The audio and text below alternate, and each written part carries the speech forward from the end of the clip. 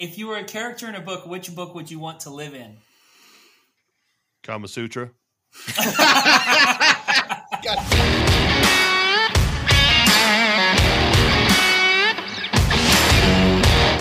Welcome to the Beat Around the Bench podcast about woodworking, good times, and general jackassery. With your hosts, Jess of Jess Building, Colton of Colt Crit, and Ross of RNC Woodworking and Design. You can find us all on Instagram, YouTube, and TikTok. Now for episode 30, Invasion USA. Today we have a special guest, Mr. Ryan Cochrane, an Olympic kayaker turned woodworker and the second most impressive Canadian to date. Ryan, welcome to the show. Who's the first? I mean, the great one. What? The great one. Jim This Carrey? is true. Yep, Jim Carrey is really who we're talking about. John Candy, also up in there. John Candy. Ryan Reynolds is pretty up there in that list. There you go. He's getting up there really quick. Yeah. Eh? I was thinking Wayne I'd rather hang out Gretzky, with Ryan. but Ryan Reynolds, also fun. Both named Ryan, so we'll go with it. So Ryan, Absolutely. first and foremost, thank you for coming on the show, sir. It's a pleasure. I'm happy to be here. Heck yeah. Big number 30. 3-0. Yeah, it's wild. Yeah. We've literally only missed like 2 weeks since Maker Camp. So, not Maker Camp, Workbench Camp. Camp. Yeah. I don't even know where we met. It's been that long. So, Ryan, could you kind of fill us in, give us a little bit of a history as to how you wound up here? Oof. Yeah, it could be a long story, it can be a short story. So I'm going to give you the short one. Okay. I was a kid, and my father got me into scouts. We did a lot of hunting, camping, and fishing. So I was really connected with the woods and obviously nature. And he got me into kayaking because obviously as a Canadian, hockey is a big sport, but it became kind of expensive. So my parents didn't want really me to get into hockey. My mom was a little bit worried about being a little bit kind of too aggressive. Did she want you to go into Canada's national sport, lacrosse? No, not that either, because that's even more aggressive. Oh. But I was small when I was young. I'm not a big guy now, but I was very little compared to back then. Sports, the guys were ginormous. So she thought, I'll put him in kayaking. Little did she understand that kayaks are, around $5,000 or more each. The paddles, they turned out to be about $500, and I now have like 27 of them. So it didn't really backfire, but I got into that. I continued in scouts, and I took off with my athletic career. All the while, my dad and I connecting together on some woodworking projects in the dirt floor basement of our house. So we made a dog sled. That was one of the first big projects I remember. And then years later, I looked back, and I always tell that story. We didn't have a dog. I was about to ask, did you have any dog? dogs? We didn't. We had a dog. We had a border collie, but it wasn't really a dog sled dog. And we only had one. So I realized that he just wanted to find a project to spend time with me on. And that's when I realized, okay, woodworking is more about connections than it is about the actual project you're working on. So I had a lot of fun on that project. We did steam bending, and we screwed things together. We glued things together. So that was amazing. But my athletic career took off slowly. And he followed me, as well as my mother. They both followed me on this journey. So I ended up actually competing at 2 Olympic Games. Which Olympics? 2012 in London and 2016 in Rio. For 9 years straight, I was top 10 in the world. All right. In the tandem double kayak, over 200 meters. Front or back? It was a sprint. And but I competed in all the different distances throughout my years since I was a young kid. So I learned a lot through sport, and now I'm transferring that into my business, which when I retired, I decided I was going to work for a person I worked my butt off. I was working 12-hour days, trying to save as much money as I could to start my own business. Turns out I ended up making a table for a guy. I encased some hunting antlers into a river table. He loved it so much. He bought a couple different things.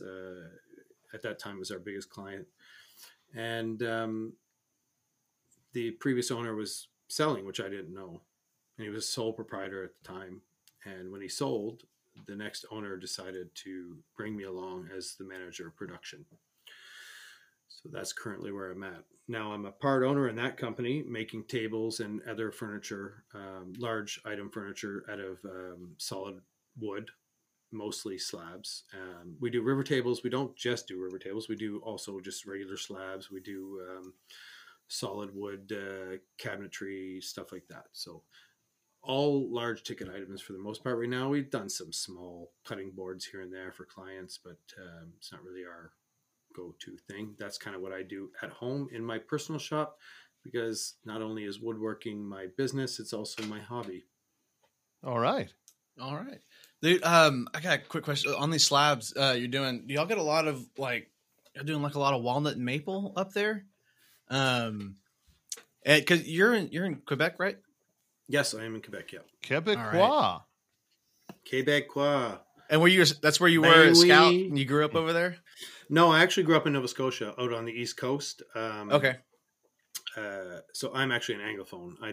I'm not really that great in French, but my work ethic has overcame all of the language barriers, which is kind of another interesting thing. It's a good way to tell people that, if you really want to work hard and make a name for yourself, you can overcome all the little things that seem like barriers.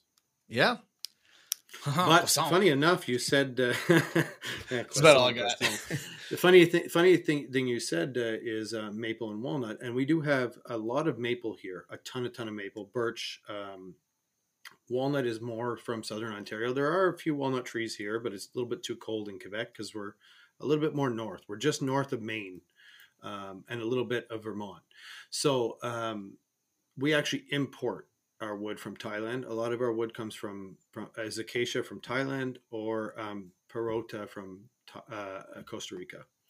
Nice. But we talked about acacia. What was it, last week or 2 weeks ago? 2 weeks ago. Yeah. Yeah, it was our word of the week. Yeah. Nice. So let's dive in real quick into a little bit of the Olympic side of things.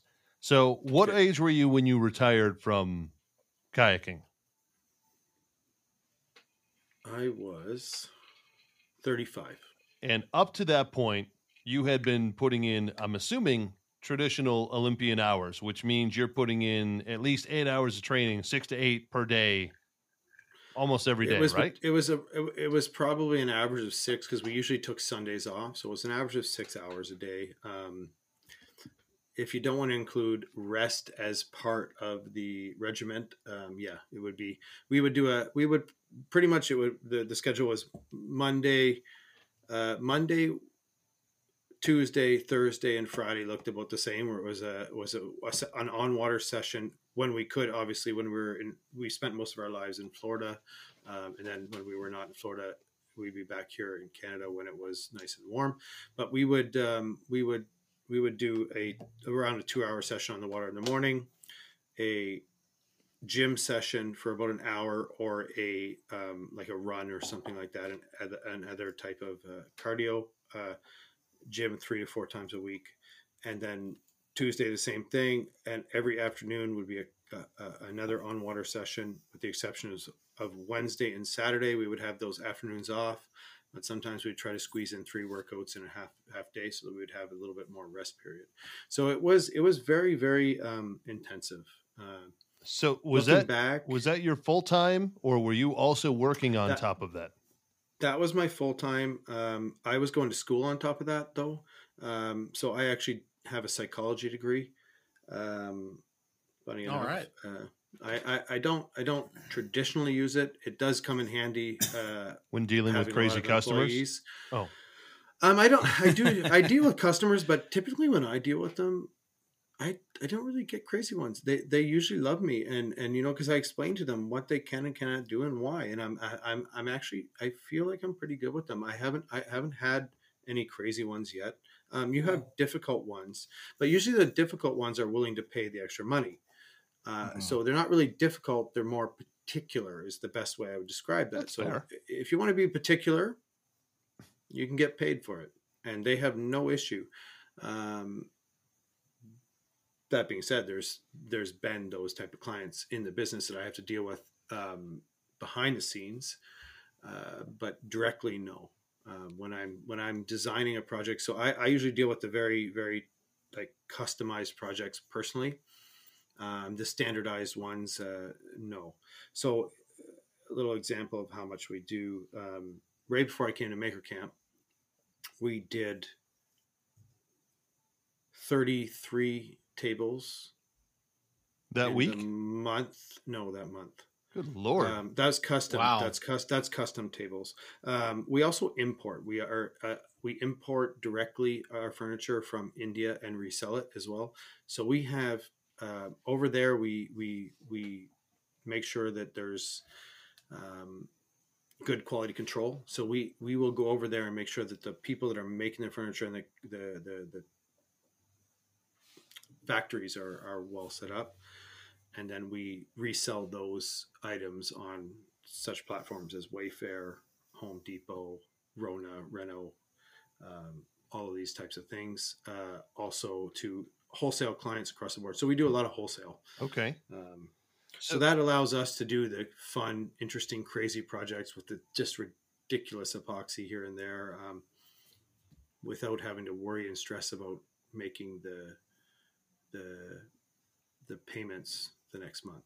Okay. Yeah. So my question, tying back to the Olympic side, if your day was that regimented and you filled up as much of it all the way through the weekends, number one, how have you adjusted both mentally and physically from not being on that training schedule?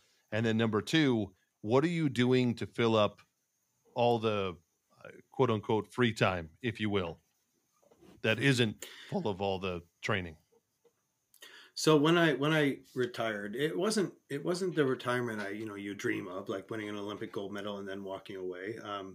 I was in the final in both Olympics, so that was a great career. But I basically got injured. Had a race where I had bronchitis, and I was dealing with politics of being an old athlete, and they kind of want to push you out. All of this kind of at the same time, and this is not an abnormal thing, especially in amateur sports. Like, I was not a professional. I was not making a lot of money. I was barely making poverty. So it kind of came to the point where I had 2 kids. So I said, all right, I have to make a decision.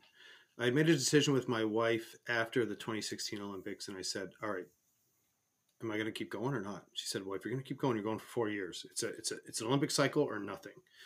And if it doesn't work, it doesn't work. So I ended up,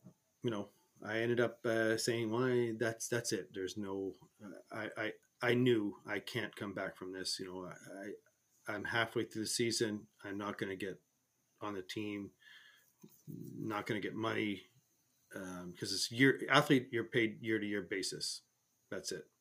So I said, I have to figure something out. I have to feed my kids. And so I sit on the couch, and this is no word of a lie. I sit on the couch for about a week drinking beer.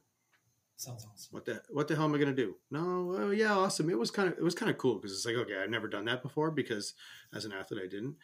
And I figured, like, all of a sudden this job opportunity pops up.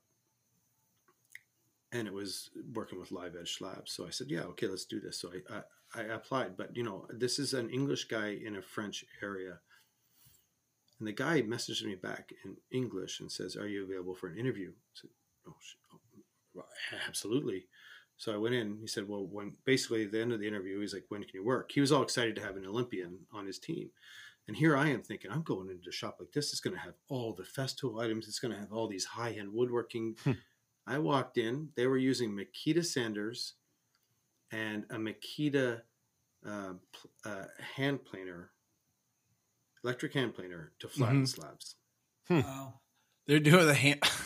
The No dust sled on or the wall, anything? the dust on the wall, no word of a lie, was an inch thick, Right. and they had 4-inch dust collection systems hooked up to their small sanders. So I was like, this isn't working. You know, the CFM just. So I immediately was like, okay, well, keep your mouth shut a little bit, but we're going to change some stuff. They were using flooring epoxy for the tables. It was yellow. You know, it was yellow. It was full of bubbles. It was just horrible. But they were selling tables. So I'm like, okay, so this is working. So let's change the quality. And it worked. So I started changing everything, and with the owner's permission, obviously I did everything properly, and I made suggestions to him, and he was all for it. Eventually he was just like, I don't want to take this any further. And that's when we moved on. But basically I kind of was like feeling sorry for myself a little bit. And I said, all right, enough's enough. Let's do something. Heck yeah. And you know, By the bootstraps, baby. By the bootstraps, but a little bit by the grace of God, all of a sudden this opportunity arose. But the most important thing is that I accepted that opportunity and I capitalized on it.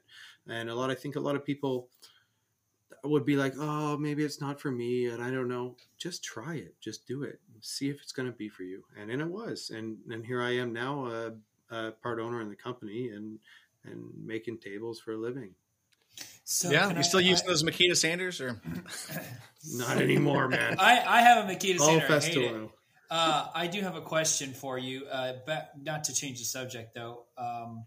But so you were training for 6 hours a day and doing all these things as an Olympian. What did you eat? What was your calorie Everything regimen? I could, man. And that's a funny thing. No, it sounds funny, but my sport was a little bit different than some other sports. So my sport was very, very heavy on all the different systems: aerobic, anaerobic, lactate. We did everything. So you were kind of like always taxed. There was no rest in your system. You were always using all the different systems in your body. So and I hated that. I hated that, man. I was eating like over 5,000 calories a day and still trying to keep weight on my bones. Just anything? Ooh, High protein? I have the well, same we were- problem, Ryan. I don't have that problem anymore. But we used to. So here's our eating regimen. We would wake up in the morning, and I would eat usually like something. In the end, I was kind of eating like I made my own homemade yogurt. So I would eat that yogurt with like berries and hemp seeds and all that stuff that's good. you for put some granola in there? I did put granola, Oh, dude. hemp seeds, granola, and chia seeds. So now you're going to see the real athlete in most people. The next meal after that, so then I would go do the workout. As soon as we got back, we would go to a bagel shop and eat egg, cheese, and buy the bagel. Then go to the gym. Get back home. Usually eat leftovers from the night before for lunch. Do our next workout. And come home and we'd make a good dinner, usually like pasta or whatever, chicken and broccoli and rice or whatever it was. And then after that, we would usually go to McDonald's for the $1 cheeseburgers. And There you go. It wasn't every night. It wasn't every night, but it was usually there was like a snack, or like you would have some chips, or you would have something in the night to just fill up those extra You're void just hungry calories all the time. Yeah. No, I was never hungry, but I knew I had to eat because you were always just full. It just felt like you were always full of food. Now I guess I just got used to it. I'm never full, and typically I only eat one meal a day now, and I'm never hungry. And I work all day physically. Yeah. I eat a big meal, but sometimes on the weekends I'm the cook in my family, so I cook dinner every night. But I will on the weekends eat 2 to 3 meals a day because I'm cooking for all the kids, so I eat with them. But I eat when I need to eat, now. And I monitor my weight, not as a person that needs to gain or lose weight, but just to make sure that I'm taking in the right amount of calories, because I got so sick and tired of eating so much that it sounds funny. But I love food as a culture. So when I travel, like, one of the most important things for me is to engulf myself in the culture and eat their food and understand their culture through the food, because I think that's the easiest way to most people's hearts. Yeah, well, drink their beer too. Drink their beer, drink their scotch. Drink their scotch. Or at least their whiskey. It's not all scotch. Yeah. But yeah. Correct. Yeah. You mean you drink other things than scotch? Yeah. There are times. Yeah. So everything but vodka. Yeah. No, I do that too. But so getting into your woodworking side, obviously, if you're pumping out 33 tables in a month, you are crazy busy, and you're doing a lot of live edge kind of stuff, a lot of slab work. Do you have a favorite piece that you've built year to date or project to date thus far? So I just delivered a table. So we have this. It's like a hardware store, but it's only in Quebec. But they're very, very big in Quebec. Quebec is like, I want to kind of compare it a little bit to like Key West, where it's like it's inclusive. Are you in? I don't know if you've ever. Are you been in there, Quebec City? I'm in Quebec City. Okay. Yep. But in Quebec, when I say Quebec, usually we mean the city. But the province of Quebec has this hardware store called Canac, and the owners, they sell a lot of, like, I don't want to say cheap things, but affordable things. And a lot of people go there. Hardware, tools, they sell all the Makita, they sell all the Milwaukee, they sell everything, DeWalt, they sell all that stuff too. Lumber, everything. It's basically like a Home Depot, but a Quebec version. We still have Home Depot, but they do a very good job. And so the owners actually came into the store, and they wanted a table. They wanted 2 tables, actually. Right now I'm working on a very big 11-foot walnut river table, live edge with a clear river in the middle, and we just poured we just poured it today. So, fingers crossed, I'm going to go in tomorrow and there's no problem with the exotherm, because we have a special room for that takes the temperature down to 15 degrees Celsius to be able to do big pours. Wow. And all HDPE molds. But what is that? Fahrenheit. 15 Fahrenheit. Somewhere in the low 60s. Yeah, low 60s. Yeah. Really? Just give me. Yeah, somewhere in 15C. It is 59 degrees. See?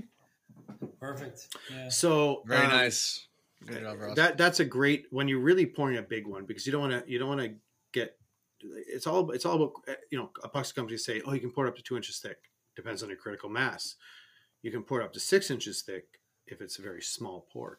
Anyway, that's another story. But this table I delivered, it showed up on my Instagram, and I was driving. I used to hunt and I used to fish a lot, and now I don't have a lot of time for that, but I really enjoy the woods, like I said before. We drove this table that was 8 feet by about roughly 42 to 48, because it was live edge on the outside, but it had just epoxy everywhere. So it was an acacia table. It had massive cracks and holes. There was so much character to this thing. I did farmhouse style legs in ash, and I stained them a walnut stain, which does not look like walnut. It actually looks like acacia. It's very close to that. And I delivered that with the president of the company. We were going down this dirt road for about 40 minutes, bouncing around. We put it in their private, it's on a private land, private hunting area. And these people were just so humble and so accepting and wonderful clients. A little bit particular for one of their things, but the other one, not so bad. And when we looked at this piece in that house, I was like, wow, this was something. This was really something. So clear epoxy, and that's tricky. If anybody, out there has ever done clear epoxy, Yeah. they Yeah. know that, when you're doing, you can have a fly land in that, you can have dust fall in it, you can have anything. There's too many variables in clear epoxy to go wrong. And Bubbles it just come out of turned the out wood. Yeah. bubbles coming out of the wood. We seal everything, but you can't, all those little cracks and crevices, you can't really seal in all the time. So we ended up, it turned out perfect, and we were really excited and happy about that table, and I think the delivery for me too with those clients and everything, that was a total pack in there. Yeah, sure. So what kind of epoxy are you using? You on the Total Boat train? I'm not on the Total Boat train. I really enjoy using Total Boat. Obviously, if you see me at Maker Camp, they currently don't distribute in Canada, so it's kind of a little bit difficult to get it here. They can ship it here, but it's quite expensive. So eventually, I think they're looking into it. But I've used a couple different epoxies. I've used Old Loggin 2, Old Loggin. That's Jake from Arkansas. That's a great epoxy. I really like that. I've never tried that one. You said Old Loggin? Old Loggin. And I really enjoyed it. I was using that for years. Before that, I used Chemtech. Before that, I was using a different epoxy that's only in Canada. And then now I'm using ice as well, ice epoxy. But I have people giving me epoxy all the time to test through the business, and I find them all good for certain things. So exactly, really, the at the end of the day, without getting too political, and if you want to buy the epoxy that I'm selling, that's great. But epoxy has to work for the application you need to do. If you're trying to use a layout epoxy for casting, it's not going to work. I always use all of my tools outside of their limits to test them and try to see how I can do it differently, but be prepared for mistakes, So if you need a casting resin that goes very thick, that's Fathom. That's Okay. Total Boat Fathom. The Total Boat Fathom? I have never seen an epoxy in my life that can cast like Total Boat's Fathom. So I actually just bought 6 gallons of that. It cost me like $1,000. I've never used it. I've used their thick set before, but I'm doing like a small river table for it. And but yeah, 6 gallons. It's got a pretty big gap. So you're not the people on the TV. Oh, that is crystal clear. So that is a 4x4 by 12 inch cast with Baby Yoda inside. With Baby Yoda inside, and I actually was doing that for May 4th for Total Boat. Okay. For my son, actually. And I had that in my deep pour room. And I had to take it out of the deep pour room because it was not curing fast enough. So I realized, oh my God, I could do some real big pours with this. So for me, if you're going to do like cubes and castings, so when I say castings, I mean like casting a rose, casting other things. But a lot of the other epoxies are going to do a great job. So I'm using ice. It's crystal clear, great bubble release, and I'm doing tables with that too. So that's the casting resin I use for the most part because it's accessible. That's just out of Montreal, which is 2 hours away from me, 2.5 hours away from me. The best I've seen for I'm gonna go on the back on the Total Boat train again, but the best I've seen for like any high performance epoxies where you want to do like layups and like glue ups for, let's say, fiberglass, etc., is I love their high performance epoxy. And my favorite 1-to-1 is also ice epoxy. That's the only 1-to-1 epoxy I actually really truly love. I'm not a big fan of 1-to-1 epoxies. I find them having too much bubbles without a degassing chamber because I use a degassing chamber for everything clear. So it makes it a little bit easier to make my decisions. Did y'all make your own or did you, is it like I actually bought it out of the US. Really? Because I've been looking at like a pressure chamber or whatever. And I don't use one now, but I use a lot of pigments and like these boards, I'm pouring like a 1/2 inch thick. So it doesn't like, I'm able to get most of the bubbles out. You don't need to gas it. Yeah. But just mix it at a kind of medium pace, just like Adam Sandler would tell you. Yeah. Now take it out of my head. I'm using a 1-to-1 right now. It's from Polytech. It's one of their companies. They were Pro Marine. They just recently switched over to Promise epoxy, and it's like the epoxy part is really thick, and so it takes a long time to mix together. But with it being a little bit thicker, it should take you 10 minutes to mix a 1-to-1 almost. Yeah, and you should be mixing it kind of very, very like, just like kind of like a batter, mixing it slowly, not trying to introduce bubbles. It's trickier, and I find a lot of people have more trouble with it. But the really good people with 1-to-1s are very good. Like, Crafts by Dre, she's just amazing when she uses her 1-to-1 epoxy from Total Boat. Yeah, I was using their slow hardener with the high performance from Total Epoxy. But this one I'm using now, that's my favorite. It can pour a little bit thicker though than it can pour thicker than that. Yeah, if you're going to do a 1/2 inch, yeah, absolutely. But if you want to layer pours, you can use that to layer pours, and layering can be fun too, just depending on how you want the board to look. Yeah, right. I've gone back and forth experimenting with layering versus not layering, and because if it's over 75 degrees in the shop and I do the slow hardener with the high performance at a full 1/2 inch thick, it's going to curl in on the sides and go like slightly exo. And but if it's maybe like 70 or below, I pull it off. Right. I got to ask, with yourself being, and to Colton, obviously the two of you can both answer this question. You guys are both epoxy guys, or self-proclaimed epoxy guys. Ryan, you obviously have a lot of knowledge in this. Is there a project that either one of you have always been dying to do with epoxy that you've never tackled? I really want to put something on the lathe. Do like a big bowl, a big resin bowl with like wood like mixed in there on the lathe. That's something I have never done. I really want to do. I don't have a lathe like that, but that's something I always wanted to do as well, like a crazy epoxy resin bowl. But given the parameters that I currently have, every tool that I kind of have available with the time I have, if I think up something and I have the capability to do it, I've learned that I just have to do it. So that being said, given the tools I have, no, I have not came across a project that I have always wanted to do that I haven't done. Now I have a project. I have like 5 in my head that I want to do. I just don't have the time right now. Like one of the 3D carvings I showed you guys before we started talking.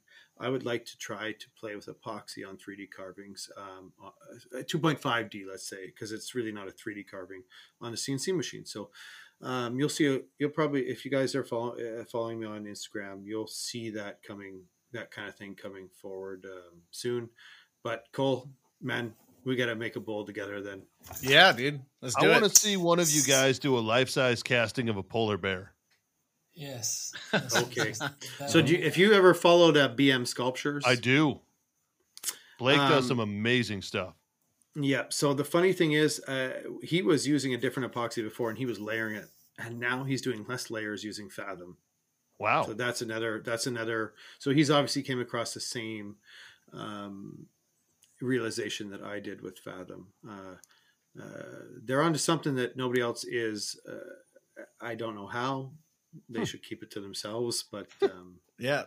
So on the Fathom train, I got a question for you on that. So so I've worked with the thick set before, right? I did a Sunken Cypress epoxy table last year, or I guess 2 years, whatever, a while ago, and how different is it? Is there any tips you'd say differently than a normal thick set pour? So I found that out not the hard way, but it kind of worked out. The thick set, it's a 3-to-1. I didn't know that because I have it in a 2-to-1 bottle size, and I just obviously quickly working. The first time I ever used it, I was quickly working, and I deported it as a 2-to-1. Funny enough, it turned out, I tested it. It was not jelly. It cured properly, it actually cured a little too quickly. So I guess you had like 30% more of the resin. No, yeah, sorry. Of the hardener. Yes. And so I guess it would have cured quicker potentially? Yes and no. So when you add more hardener, it can go the opposite way. So there was a guy at our business before me, and this is back when epoxy was not super popular in my area. And he was like, well, that's the hardener, that's the resin. And he's like, well, it's not curing fast enough for me. I want to pour it 3 times a day because I need to get this table done quickly. So I started putting more hardener. Well, that table came back a year and a half later when I was there as the head of that department, and it was literally gooping out from underneath of the table. No. So yeah, it didn't cure in the middle, and it was gooping. So we had to carve it all out and refill it. And we fixed it because that's the beauty of woodworking and that kind of thing. You can fix anything. It's just whether or not it's feasible. But we took on the client. We said, yeah, we'll fix it. So we fixed it, and it was fine. They were happy with it. And that was like 3 years ago. We haven't heard from them since. So no news is good news. I did epoxy when I first moved here. So this has probably been almost 10 years ago. And this is before they really, like the thick epoxy, like deep pour epoxy was as accessible as it is now. I didn't know what exothermic was. I didn't know none of this stuff. And we've done a lot of pours, even kind of big ones and like clear ones, and they turned out okay. And a couple bubbles, and we had this tree. It was the tree was like a monkey pod, and it was like a crotch. That's actually acacia, by the way. Right. Yeah. It's a type of acacia, right? Yeah, exactly. Yeah. So sorry, it worked out. They wanted that shape. It was really hard to sell, but it was nice and thick. And I poured that thing the first time, and I was using Colton's old whatever, Pro Marine or Promise. Pro Marine is what it was called on Amazon, and it was cheap. It was $100. Because we had used it for all kinds of things. I mixed color in it, but nothing ever over an inch thick. And this was the first thing that was over an inch thick. And I walked away, and then we had like tinted plastic over it, so that because we had to kind of keep working. And it was a hot shop to begin with. It melted the plastic. You kept the heat in. Oh yeah, all of it. It didn't make any difference. It melted the plastic. It got hard like really fast. Cracked all down the middle. So then I said, well, maybe it was bad epoxy. So we cut it all out. I did it again. Same thing, even worse. And it was like yellow. And we went round and round with that for a while until we finally got it. Oh, that was a clear pour. It was supposed to be. Oh, okay. So then you really have to work it. So I had an interesting situation occur. So I had a river table that I had to do for a customer on a very close timeline. And it was in my room that I told you that goes down to a low temperature. But I had an AC unit that was a floor model pumping into the main room above it. So it's a closed room. And I went away for the weekend, and the hose came undone. And it was basically pumping heat back into the room. So it cracked. And it bubbled, but I fixed it. So we ran it to the sander. It ended up having to be thinner than it was supposed to be, but we ran it to this the drum sander and I guess a wide belt sander, sorry. And we filled all the little bubble holes as best we could to try to get the closest color match, and then filled the crack. We told the client if there's an issue down the road, it's a massive extended warranty because we're not sure with the temperature of the epoxy if it will hold up, and they were okay with it. But you can fix it if it's not clear.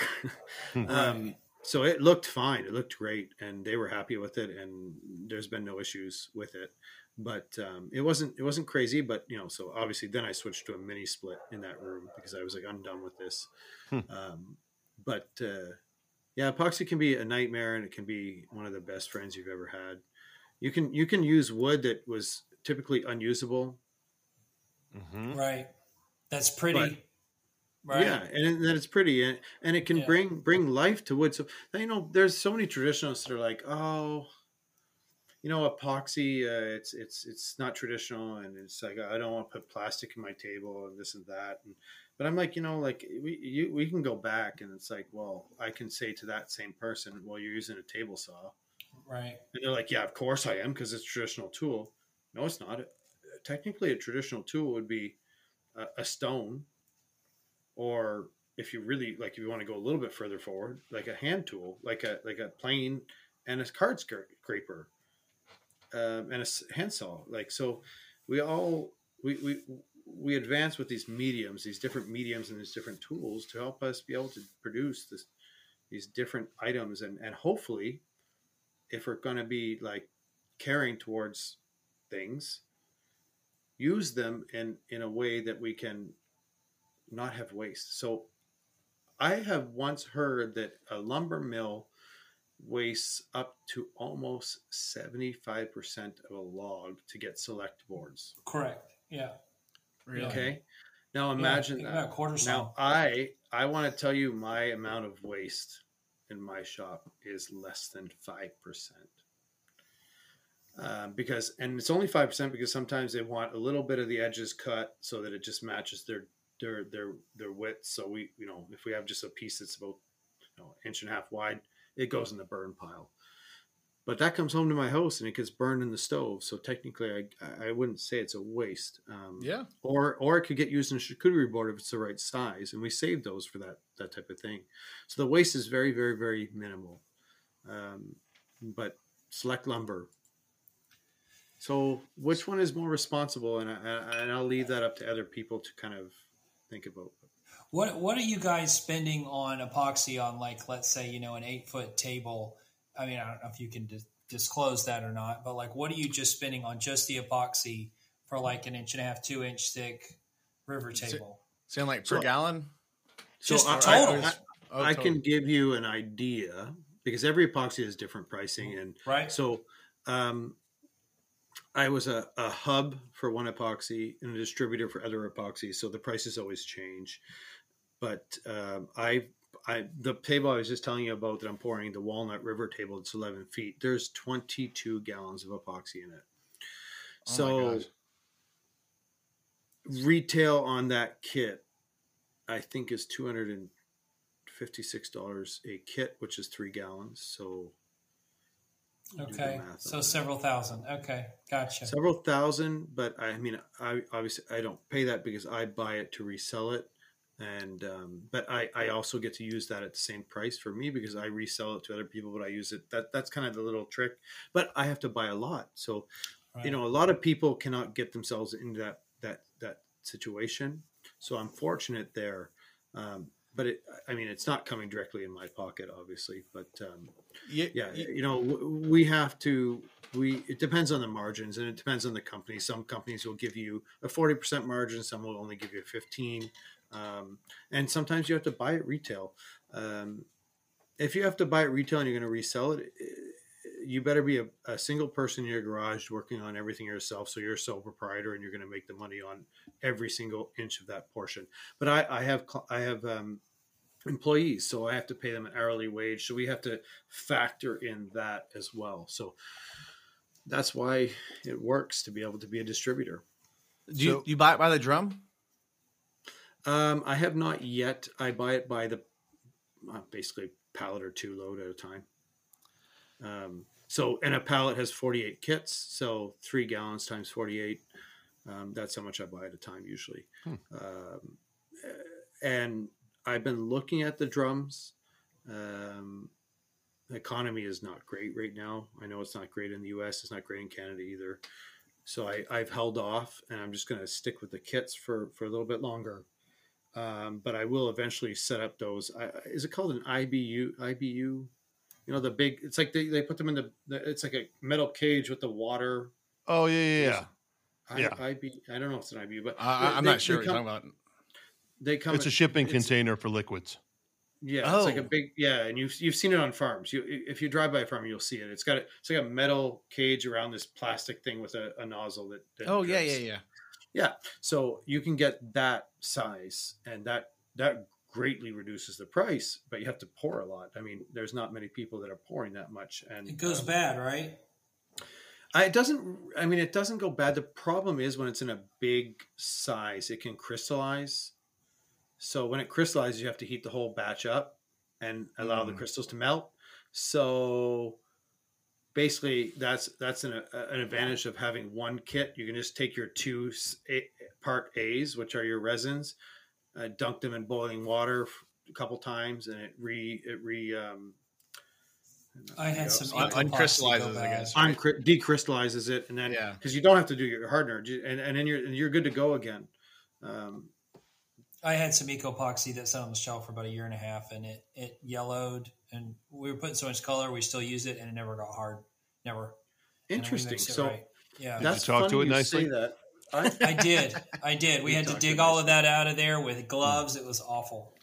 So maybe it was an older one, because I had an Echo epoxy that I purchased. That was one of my first epoxies. And Echo epoxy is expensive, but I think the quality is definitely there. I left it open. It was open and unused. It must have been 1.5 to 2 years.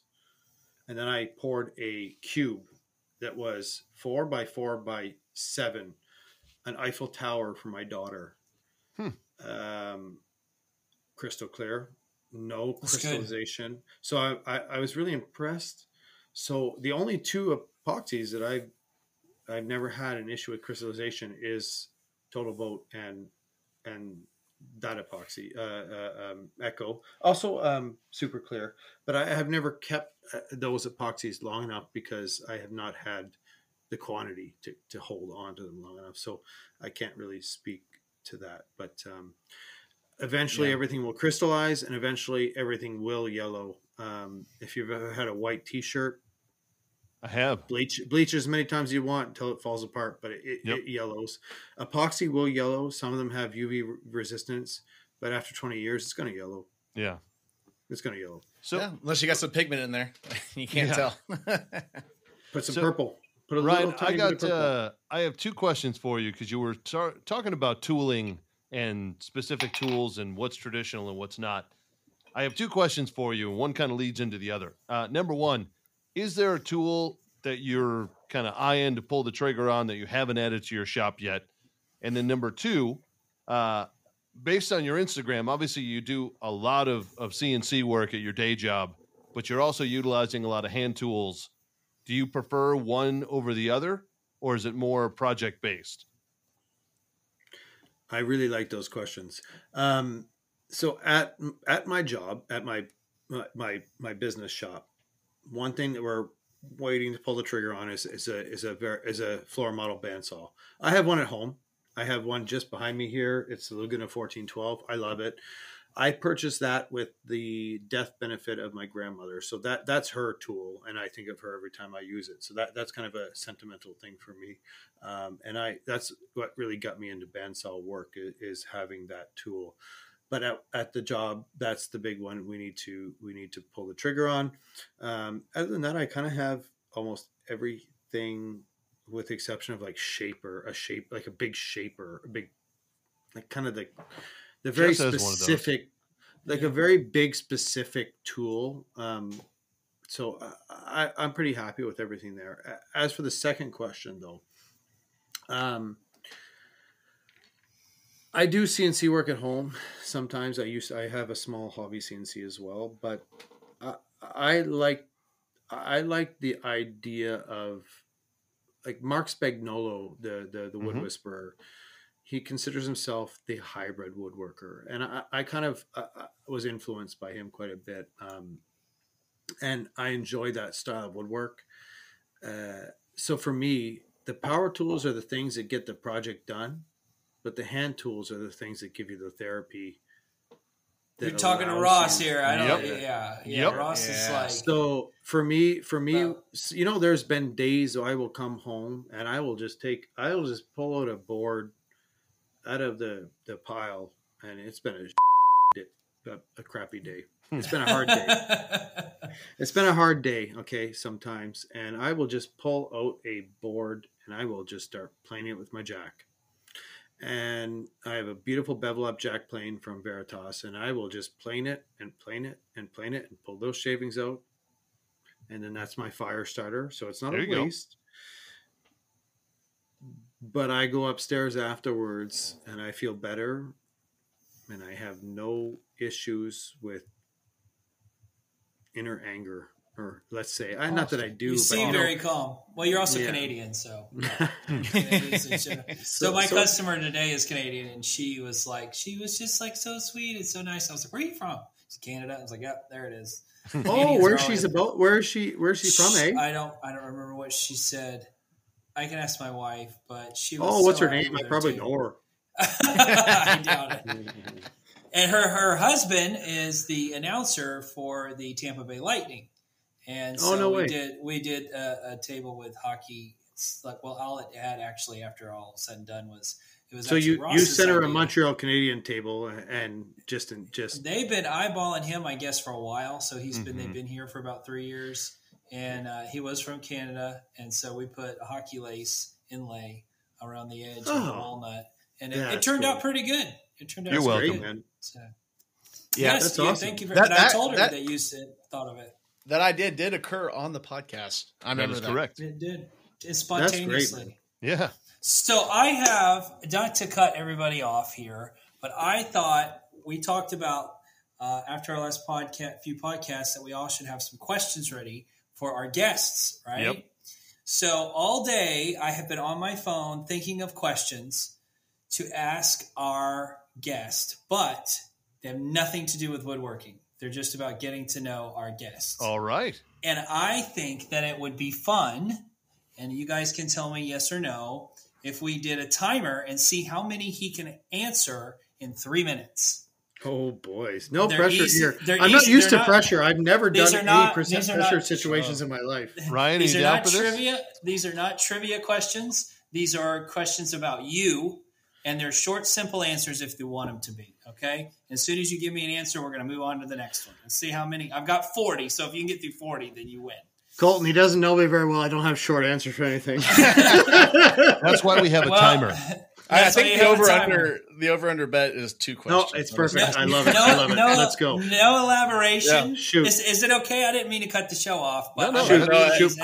I like it. So fun. So the guy at work also helped me get a couple of these. All right, yep. I got 3 Ryan, minutes. You should take another shot of the Abermore. All right, give me a countdown, Ross. Cheers. Give me a countdown. 3 minutes is starting in and 3. You guys can answer too if you want. 3. You ready? 2, 1. Question number 1: if you could have any superpower but only use it once a day, what would it be? Flying. Teleportation. Are you team cats or team dogs? Dogs. What's the weirdest food combination you secretly enjoy? Pineapple and pizza that I don't really enjoy. Okay. If you could time travel, would you go to the past or the future? I would go to the past. Why? To see my grandfather again. Good answer. Okay. Coffee or tea, and how do you take it? Coffee. Black. Like a cowboy. All right. If you were a character in a book, which book would you want to live in? Kama Sutra. I can't think of the name right now, but I read the book and it's Hatchet. No, that's a good one. What's his name? Gandalf. No, he walked down. He's a fancy guy. Moses. Cow dog. All right, we'll come back to it. On. All right, what's the most unusual talent or skill you possess? I can't tell you that. My wife knows. Okay. Pancakes or waffles? Waffles. If you were a pro wrestler, what would your stage name be, and what would your signature move be called? The Arcadian Canadian, of course. I would agree with that. And what would your signature move? The epoxy smother? Oh, probably. Okay. What's your go-to karaoke song? Tennessee Whiskey. It's the only one I've ever sang. If you could swap lives with a fictional character for a day, who would it be? Swap wives? Lives. Oh. Yeah, we're not Mormon. Well, you can answer that. Yeah, you can answer that too. With a fictional character for a day, who would it be? A fictional character. The Hulk. Oh, good. How much time we got left, Ross? 1 minute, 2 seconds. All right. What's your spirit animal, and why do you think it represents you? Is it a moose? The wolf. The wolf. Why the wolf? Moose? Because I spend a lot of time on my own. But when I need a pack, I've got a pack. Good. Yeah. Would you prefer a day at the beach or a cozy day by the fireplace in a cabin? Fireplace. I hate the beach. I spent too much time on the beach, sand in my butt crack and everything. Okay. Do you believe in aliens or UFOs? Well, I believe in both because a UFO is an unidentified flying. What's your favorite dad joke or pun? Every single one of them. Okay. If you could have dinner with any historical figure, who would it be, and what's the first question you'd ask them? Besides my grandfather, Edgar Allan Poe. What would you ask him? 10 seconds. What the heck is up with the Raven? Would you rather be able to speak every language fluently or play every musical instrument? Every musical instrument, because that's every language. Okay. Heck yeah. That's good. So we got through 17. That's pretty good. Let's see if the next guest can beat you. I like that. So hey, I think that should be a thing. The one question I really wanted to answer. Oh yeah, the book that you could live in. It was, and I drew a blank, and I normally don't do that. It was who's the guy that played in the airplane movie with Lloyd Bridges? No. Okay, he was the guy in Titanic. Guy in Titanic. Leonardo DiCaprio. Leonardo DiCaprio played the movie in Catch Me If You Can. That Scott Fitzgerald wrote the book. I can't think of the book right now. Dream in a Dream. That one. No, Scott Fitzgerald wrote the book. It was he was a rich guy living in on the other side. Scott Fitzgerald. I'm going to Google Scott Fitzgerald right now. Well, anyway, so we have 23 more for the next guest. Let's see if they can beat, and I'll come up with some more in the meantime. Hold on. The one where he was the Wall Street trader, the Wolf of Wall Street? Nope. It was the Great Gatsby. I was just now thinking that actually. The Great Gatsby, yeah. That's good. I thought you were going to say I don't know why I drew a blank on that because it's one of my favorite books. So, unfortunately. Very good. The Scouts, is it similar to BSA, like where like the ranks and stuff, or is it a little different? Like, were you an Eagle Scout? So we had you're talking to me. Boy Scouts in America. I guess it's a joke. So of course you're talking to me.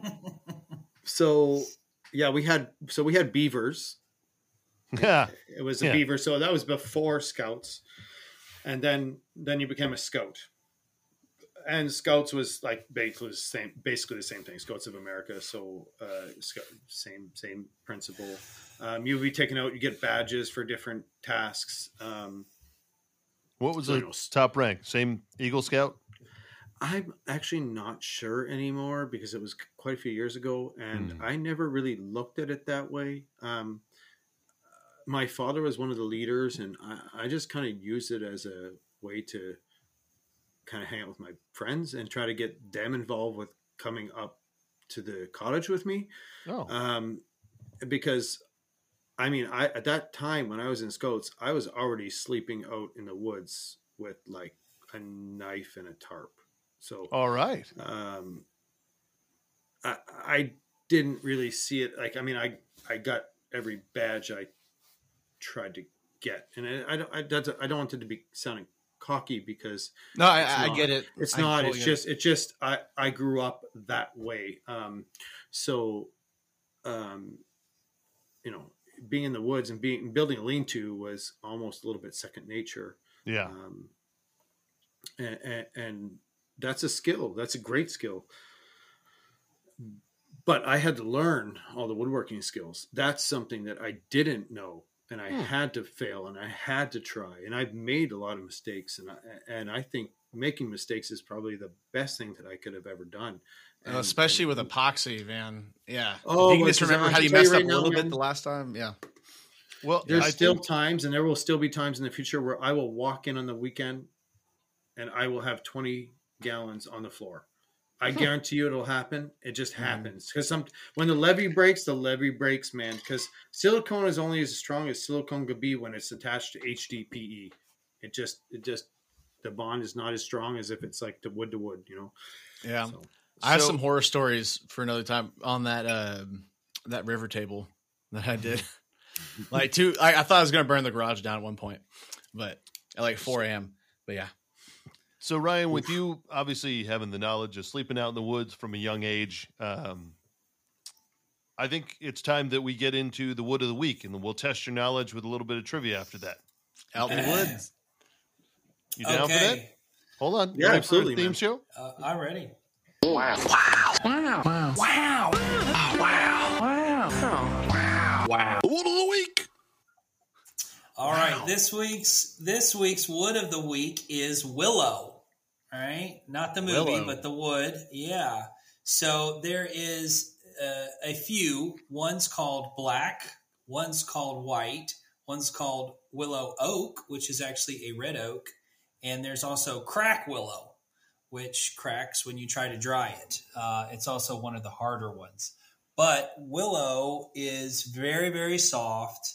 But the interesting thing about willow is that they use it to make cricket bats.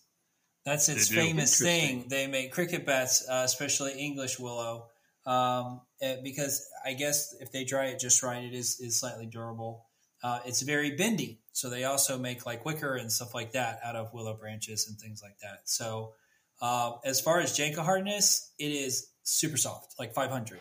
Right, so it's just it's like lower than pine. Yep. Yeah, Cotton even wood. worse. Okay. Yeah. So It's amazing very, that they very, would very make soft. a bat out of it with it being so soft. But cricket balls are never thrown the same speed that a baseball is thrown. Right. Like it's bounced at you, and the most it's coming at you is like 60 miles an hour. So it's nowhere near the density that you would need. What do They they make also baseball bats out of? Ash, So it used to be ash. They still Aluminum. technically make them out of ash, but a lot of them are out of maple, and some of them are out of. I was just at the Louisville Slugger factory. There's something else they make it out of, but it used to be ash. But most of them are made out. Oh, hickory. That was it. Hickory, Yeah. yes, definitely. Yeah. Well, anything that like an axe handle is made of, basically, because of the stresses that go on to it. They also use willow in some cases to make people artificial limbs.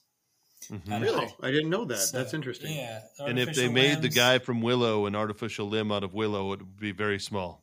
Right. Very, very, very small. They can make them taller. That's true. So it's pretty neat. These are for marquetry work.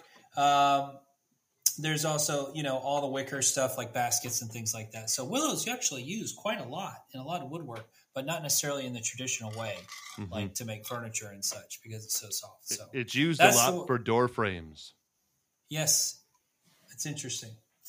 Okay, so that was the wood of the week, willow, and this week's trivia is on the willow. Is on willow. Surprise, surprise. Oh my God. So I have 15 questions since we got scolded for only having 10. So I have 15 questions this week, and we're going to go round robin for each one. Daniel wished there was more questions. I'm kidding. And you know what? This is one of the only woods I know very little about. So this is going to be Yeah, I know, same. that's why I picked it. The only willow experience I had as a kid was swinging from my weeping willow tree that was in my backyard. All right. So speaking of which, you get question 1, Ryan. Which type of willow tree is known for its long, slender branches often used in basket weavings? Is it A, white willow, B, weeping willow, C, black willow, or D, crack willow? I'm going to go with weeping. That is incorrect. It is black willow. I would All not right. have got that. That was my last guess. So I was going to guess the crack willow. I was going to go with the crack willow, like the ones that hang out in front of the gas station. That's right. Yeah. So Give you the what? weird eye. Question number 2. This is for you, Colton. What is the primary reason willow wood is favored for making baskets and furniture? Is it resistance to insects? Is its vibrant green color, its ease of carving and bending, or its durability in extreme weather conditions? Wait, was A that it's resistant to incest? Like they Insects. they don't cross. Okay, no, it's C. That is correct. It's ease of carving and bending. Give me the easy All right. ones. All right, Ross, question number 3. What is the term for the fluffy cotton-like structure produced by female willow trees containing seeds? Is it A, willow puff? Is it B, willow catkins, which stumped you guys last week? Is it C, willow buds? Or is it D, willow cotton? I'm going to go with catkins just because you referenced it. It is. That is correct. It is willow catkins. All right. Very good. All right. Question number 4. This is back to you, Ryan. Which part of the willow tree is often used in traditional medicine for its pain-relieving properties? Is it the leaves, the roots, bark, or seeds? You're going to go with bark? That is correct. All right. Willow bark is used. Good job, Ryan. All right, Colton, question number 5. What type of soil conditions do most willow trees thrive in? Is it dry and sandy, acidic soil, wet and marshy, or rocky? Dry and sandy, acidic, wet and marshy, or rocky? Come on, Colton. This is acidic. That's what you're picking? No, but the pressure's on. Okay. Last time, read them out again. Read them out. Okay. The questions so or the answers. Your options are what type of soil conditions do they thrive in? Dry and sandy, acidic, wet and marshy, or rocky? Oh, wet and marshy. That is correct. Wet and marshy soil is what they thrive in. Good job, Colton. I panicked and said acidic. I was like, wait, it's not a rose, I guess. But all right, Ross. Whatever. Question number 6 for you. Which of the following willow species is commonly used for creating living willow structures such as fences and sculptures? Which I actually saw on Jeremy Clarkson Builds a Farm. They wove the willow trees into a fence, which is an old thing, which is really, really, really neat. They're still teaching men to do it. Is it white willow, weeping willow, black willow, or goat willow? I'm going to go with black willow. That is incorrect. It is white willow. That is the one that they use for making living structures such as was that last one goat willow? Yeah. Is that what you said? Yeah. Yeah, I was about to say, is that real or is that just like a I don't think so. A red herring, if you will. That would have baited me. I would have picked goat willow. The greatest of all time willow right there, baby. The goat. Well, you know how like a wood can have more than one name. You could have called it Michael Jordan willow and I would have picked it.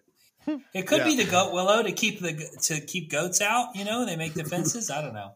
All right, number 7. Back to you. It's Ross, right? It's Ryan. It's Ryan. Okay. Ryan. Which is the distinctive feature of a weeping willow tree that sets it apart from other willow species? Is it A, large oval leaves, B, tall drooping branches, C, thick gnarled bark, or D, red-colored wood? I'm going to go with B, the drooping branches. That is correct. It is the tall drooping branches. Very good. All right, question number 8. This is for Colton. What is the average lifespan of a mature willow tree in ideal growing conditions? All right, this is a hard one. So we're going to say 10 to 20 years, 50 to 75, 100 to 150, or over 200. That's a hard question. All right, repeat the question again. So what's the average lifespan? Right. So, like the insects and stuff are going to get it eventually. Something is. So, what in ideal average lifespan? 100 to 150. 100 to 150. That is incorrect. Yep. The average lifespan is only 50 to 75 years long. So it's quite short. All right. So close. So question number 9. I've never heard this word before. What is the primary purpose of the copicing technique used with willow trees?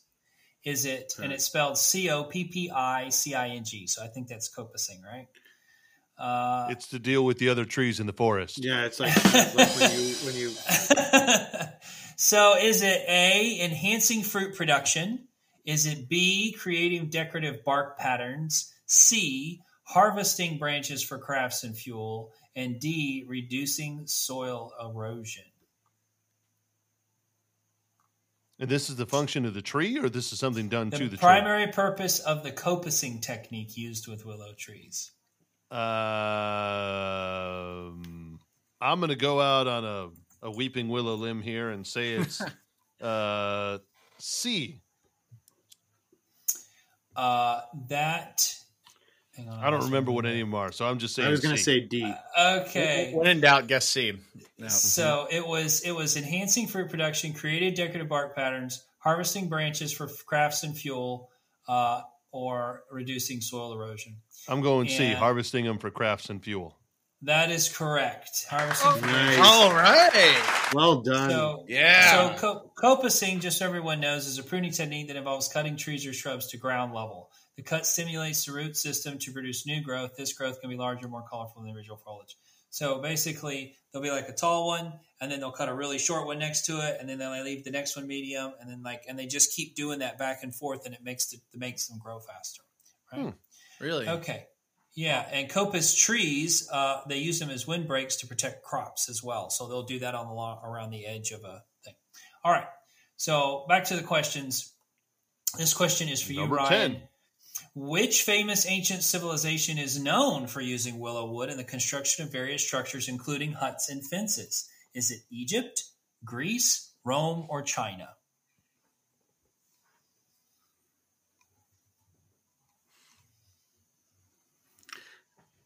I actually thought you were going to say a different.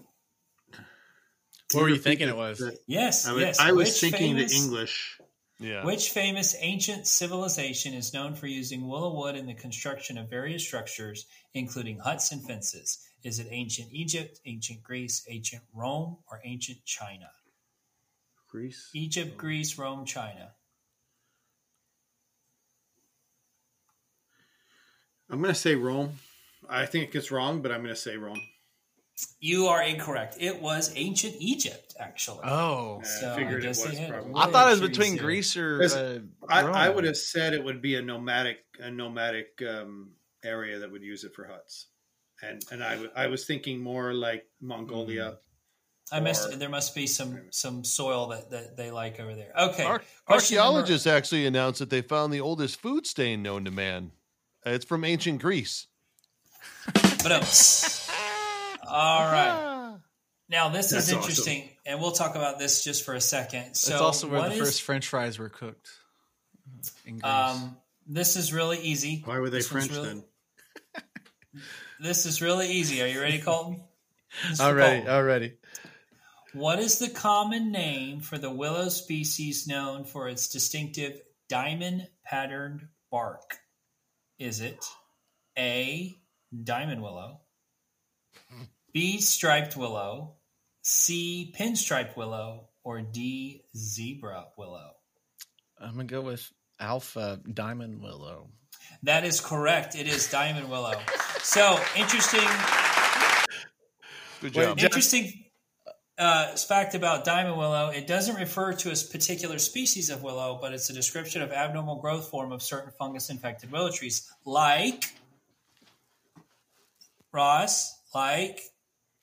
your table.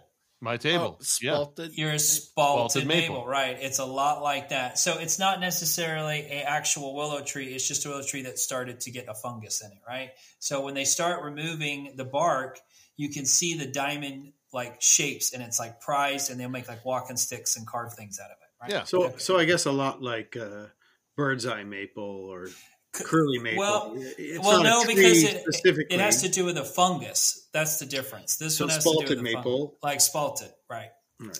Well, the bird's eye and the like curly, that's funguses, right, too. Right? Well, the birds, they don't even know. I keep trying to find research on that, to how to find or figure out how bird's eyes occur.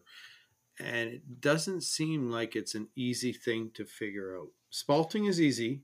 Bird's eye had to do something with the growth pattern based on the moisture of that year, or well, that's what they think. But then apparently, then you should not have it throughout the whole tree. And I have like boards where it's like, so yeah.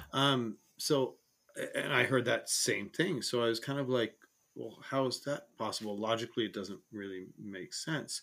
You could have it in the ring, that growth ring, maybe, but so. And I heard a lot of people they really don't know how, but when they saw the tree, you can see it when you saw it from the end grain. If it's they know immediately that's going to be a bird's eye maple tree. Oh, from the end grain. Yeah. I'd like to know what the difference is. I don't know. My brother-in-law was a sawyer, and he's very good with this, but. I don't know. We'll have to do it. Just send me the bird's eye. I'll make some cool shit from it. Yeah, I love bird's eye maple. Okay, So next question. This question is for Ross. Me. Yep. What is the term for the practice of using willow branches to create living fences or windbreaks? Is it willow grafting, willow weaving, willow propagation, or willow pollarding? Oh, let's go out on another limb with willow pollarding. That is incorrect. It is willow weaving. Yeah, it makes all right. sense. Question. All right. So, question number 13. Back to you, Ryan. Which part of the willow tree is traditionally used to make aspirin-like pain relievers? The bark.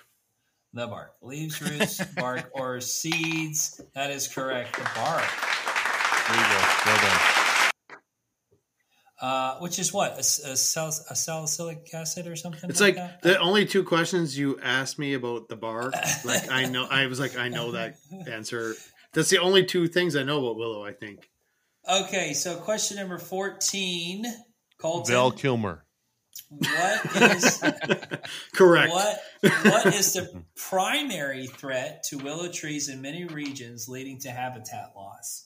Is it forest fires, over-harvesting for crafts, beaver activity, or air pollution? Air pollution? That is incorrect. It is the goddamn beavers. It is beaver serious? activity. Yes, they love them because they can make their little dams out of them. And they're so soft and they're easy to eat. Yeah. Oh, dude. All right. They're tasty. It's funny you say that. So, beavers are. On the reel this last week. Oh God. Okay, sorry, I had to digest that for a sec there, Ross. Well, you can digest it for as long as you want, man. That's all right.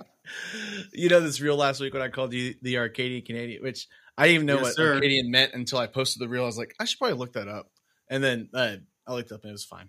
But I almost called you like the Canadian beaver slayer, or like I don't know. That would have been good too. Yeah. Because it kind of has happened before. You know, at the liquor store. I'm sure back in Rio, baby. Oh yeah. You know, I was married, man. Oh, you were married. Okay, good. Never mind. Angel. Do you know what the liquor store? No, I Beaver, believe you. Colorado is named. It's in Beaver Creek. It's Beaver Liquors. Beaver I have a T-shirt Liquors. from there. That's Beaver right, Liquors. Yeah. Beaver Liquors. Interesting. I really need to go to the Beaver Liquors. In Beaver, Colorado. Get some Beaver Creek, juice. Colorado. Yep. Beaver barely know her. Okay, last question, you guys. If we get through Going this, to me. Ross, which famous playwright mentioned willow trees in the phrase, "Hang out our banners on the outward walls. The cry is still, they come, our castle strength will laugh at a siege to scorn"? Is it William Shakespeare, Tennessee Williams, Arthur Miller, or Anton Chekhov? I mean, being that only one of those was a playwright, I'm going to go with William Shakespeare. That is correct. It was William Shakespeare. Yep. Very good, you guys. Give yourselves a round of applause. Everybody did great. Thank you. And now we all know a little bit more about Ross willow is very trees. cultured. He knew Ross that only one of knows- those is a playwright. Yep. Ross knows some stuff, man. He does. He does. Well done, sir. And he also knows a lot about whiskey. Which we're going to jump into right now. Speaking the reason that Ryan actually wanted to be on the show is the next segment. So, Ryan, are you ready to dive into the Whiskey of the Week?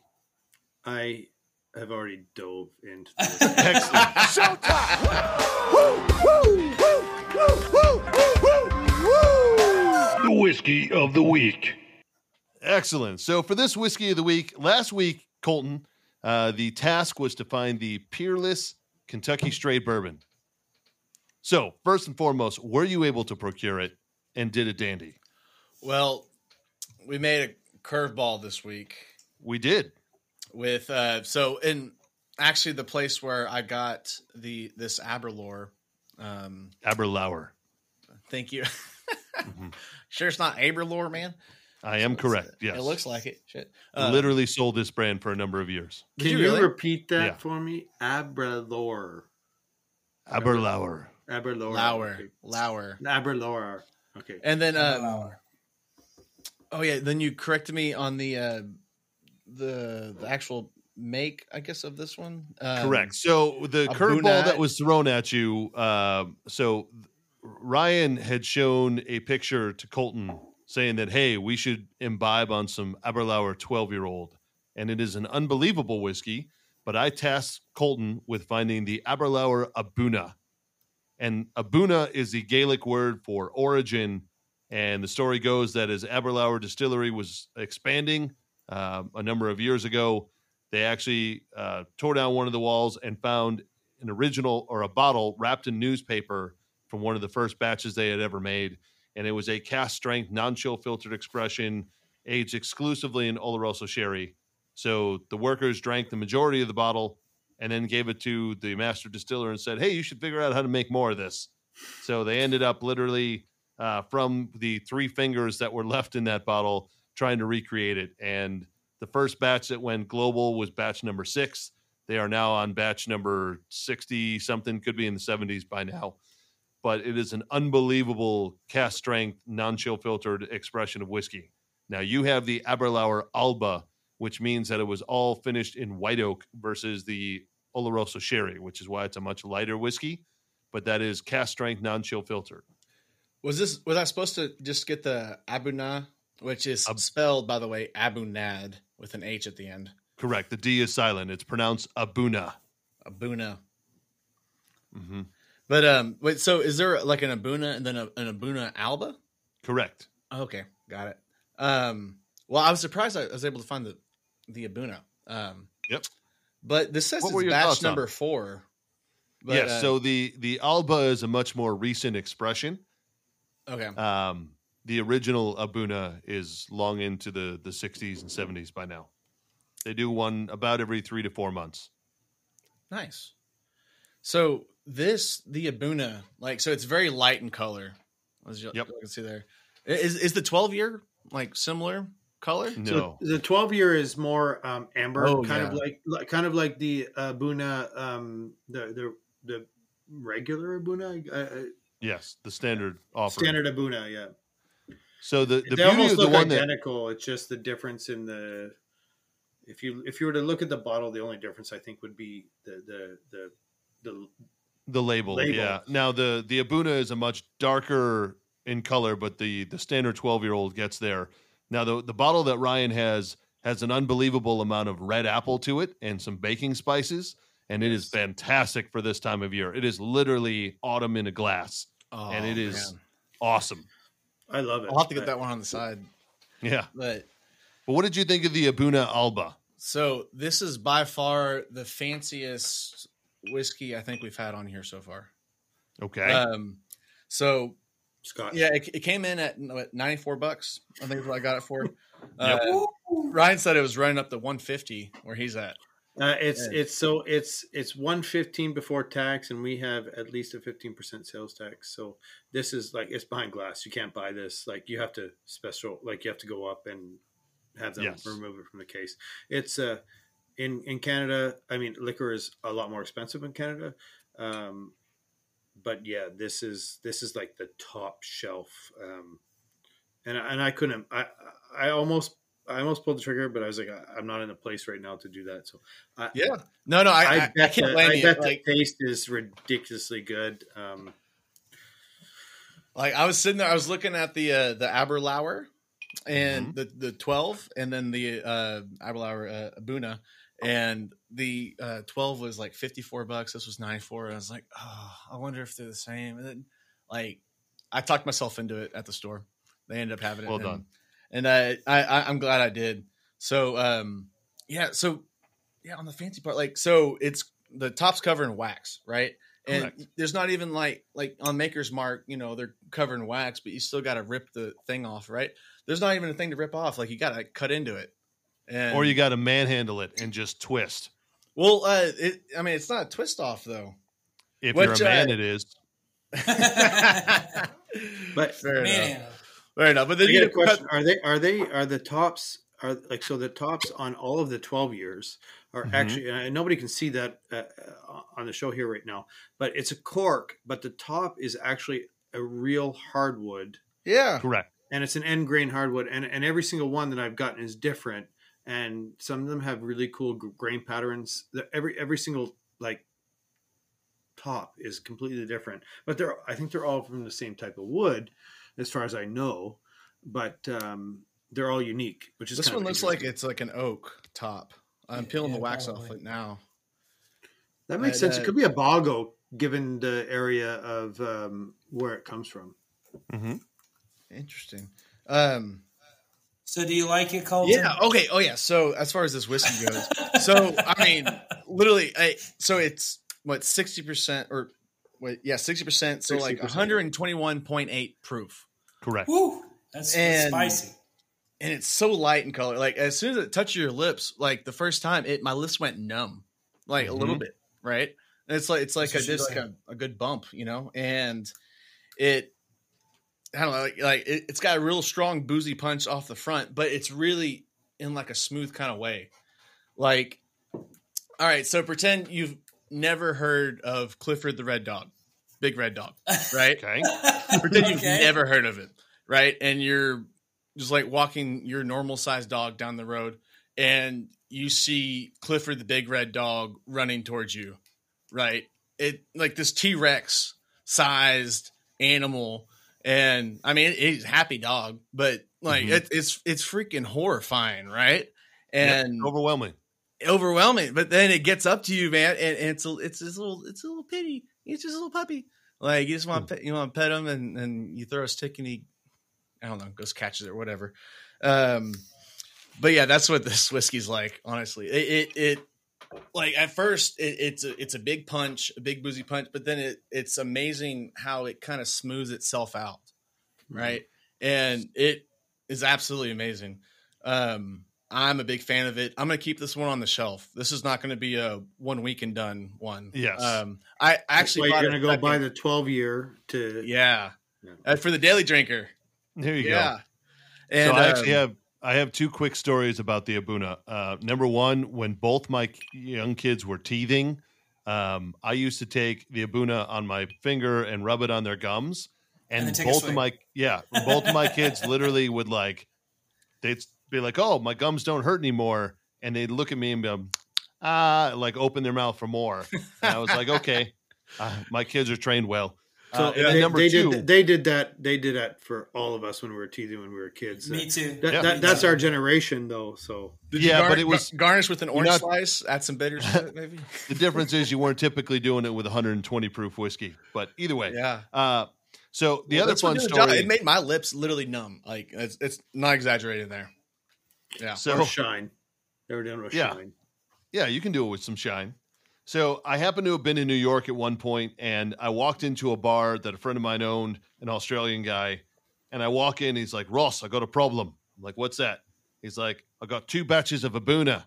Can't combine them. Don't have the back bar space. So we got to drink them." I'm like, "Well, I'm the man for the job." So he literally starts pouring, and he pours each of us a glass. And he takes 2 sips. He's like, "Oh, God, I need a chaser." And he gets the biggest red wine glass I've ever seen. And it's like a fish bowl with a stem. And he pours an entire bottle of Australian red wine into this. And he keeps sipping on that. and I don't realize that he's no longer sipping his whiskey, but he is topping off my glass every time I get close to finishing. Oh. And I finished both half glasses of 120 plus proof cast strength non-chill filtered whiskey on my own. And I was like, Josh, I really need to eat something. I am snockered. He's like, I was like, but I'm trying to stay, carb free at the moment. He's like, oh, got you covered. He comes back with some tuna tartare. I'm like, what the hell is this going to do? He's like, I don't know. You said you didn't want carbs. Tuna. Yeah. So I ate like 2 bites of it and I'm like, no, I'm good. So this is like 2 a.m. That's not the food you eat when you need to soak up the booze. No. You need carbs. You need to come to Canada and get a poutine. Exactly. Yeah. So I literally make it back to my hotel. And I remember I was swaying, trying to pack my bag because I had to be at LaGuardia at 5 a.m. for a 6 a.m. flight to go home.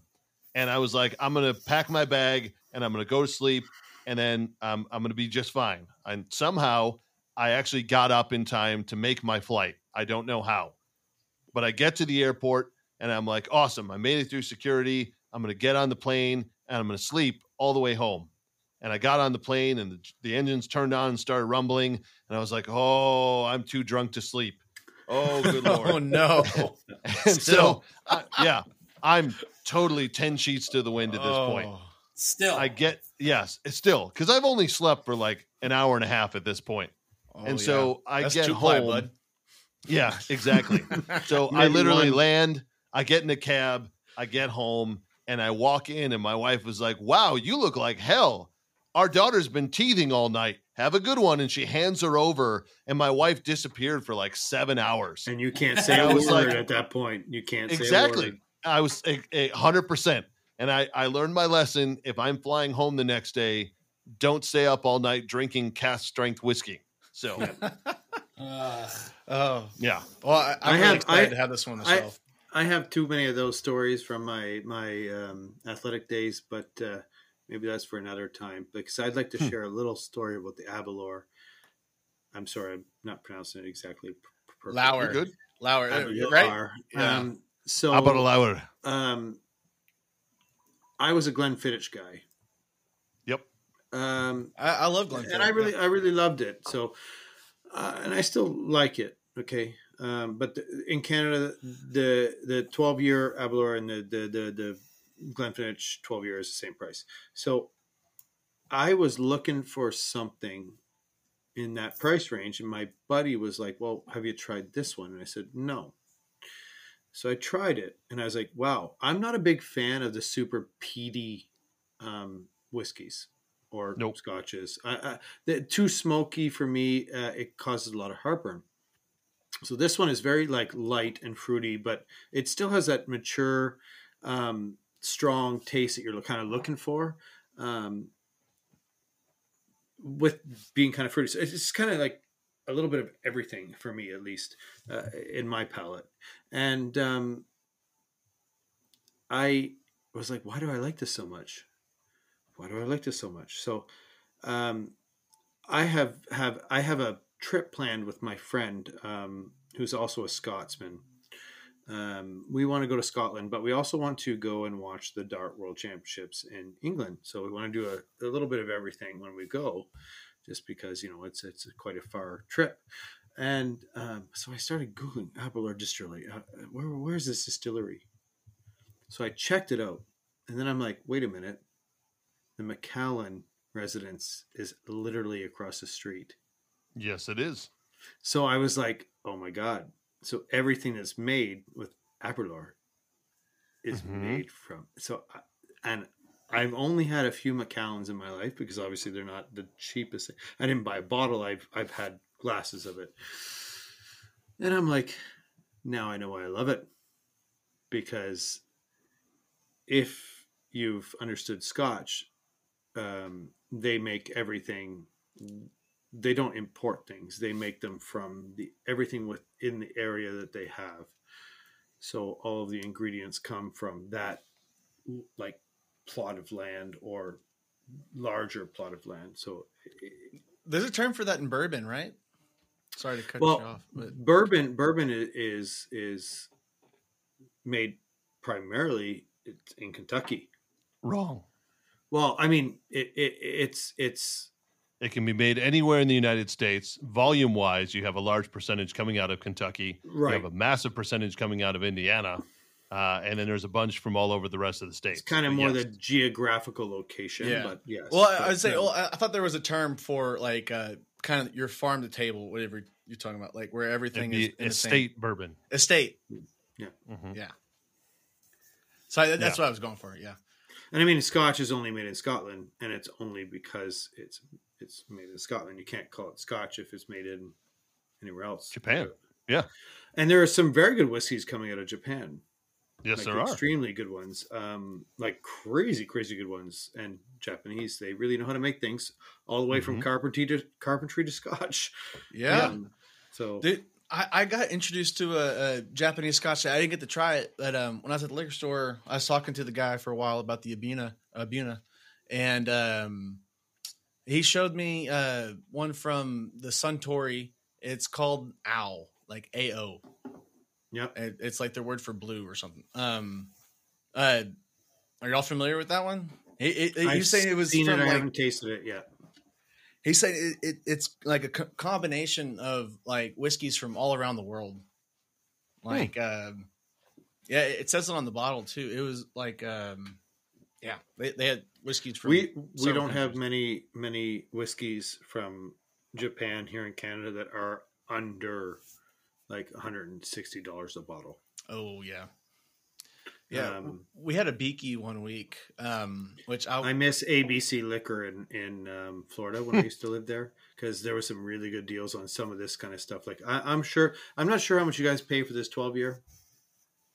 It's usually about 55. Yeah, it was like 54 at the store today.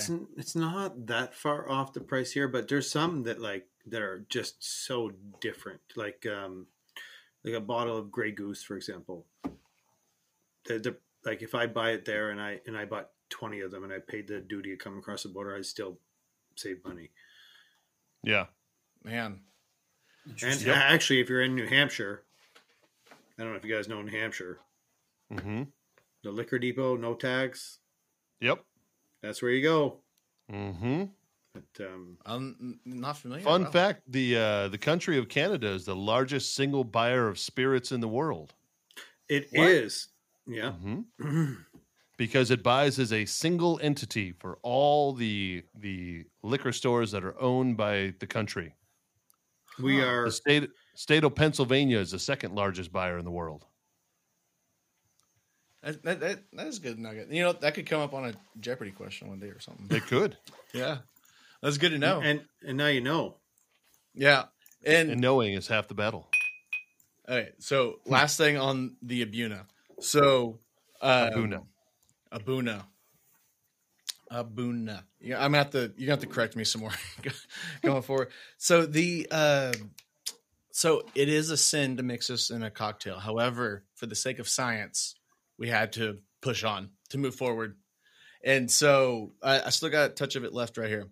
Okay. I did. So I called my buddy Alex. He's my local cocktail expert. And he gave me a few good suggestions, and I picked one. And it's actually a cocktail called the penicillin. Yep. Oh, penicillin. My God. I got a good story of that. Excellent. Which I mixed it up a little bit, one, because I didn't have honey ginger syrup, and then two, because we got our good Quebec buddy here with us too. So it's primarily a Scotch, and then you got some lemon juice, and then instead of the honey ginger syrup, I put you put in poutine. I put in a little bit of gravy and cheese. I put in some more of the Crystal's uppity organic maple syrup, like glass bottle maple syrup. But it was from Quebec. I hope so. I need to go check. I have no idea where it's from. If not, it doesn't count. The only other one that comes close could be Vermont. All right, yeah, I need you to just send me some of that. And then to combat the ginger, because I felt like it needed some spice to balance out like the lemon acidity and stuff. I put just a splash of ginger beer, in there. Okay. Yes. And did it dandy? Oh, it dandy. I'm really impressed. Like I was telling Crystal, I was like, hey, I just made a cocktail with maple syrup, lemon, and ginger, and I think you're gonna love it. And yeah, and especially with this whiskey or this scotch having like such like that boozy punch to it, but it not being like, I don't know, overly bold or need to be covered up. I feel like it was perfect. It added a lot to it. And then I garnished it with one of those black cherries, which was Luxardos. Yeah, which was not in the recipe, but it's worth it. I'm a rebel. So my friend, right, friend what of were you talking about a penicillin? So a friend of mine, I was an athlete with him for many years, but he moved on before I did, and he became quite a famous mixologist. Then when we went to the Olympic Games in London, so the year before the Olympics, they always do what's called a test event. So you go to the city and you tour it and you kind of get familiarized with the city. So we went to London and we did a bunch of activities, but then one day we had a kind of free day and he's like, hey guys, I'm just in town. I'm like, okay, why are you in town? He's like, yeah, I'm doing some stuff. I'm working at a few bars here and there and making like drinks for like whatever. So he's like, hey, do you guys want to go on a tour with me? And I was like, yeah, sure. So a couple of us went with him. We did some oysters and stuff like that. And then he's like, hey guys, we're going to go to this bar. It's a private club, like a extremely private club called the Player Club in London. Like you got to know somebody to get in. Oh, no. You have to have a membership, but somehow he got us in. Okay. Like the drinks, like the cheapest drink was probably 38 pounds. Which is like a $50 drink. Yes. Right. Oh. So, and I had two because you had to, but I went in and I was like, I'm not feeling good. Like, you know, like we just finished racing the world championships. And then I was like, I was tired. And then we did all these activities. I'm like, man, but I'm like, you know, I'm a champ. If you see me at Maker Camp, you know, I'm a champ. So I was like, all right, let's go. And so what can I do? My buddy's like, if you're not feeling great, let's take a penicillin for you. So, okay, what's a penicillin? He explained it to me just like you kind of did. And I took this drink, but it was, you know, you say you use Abuna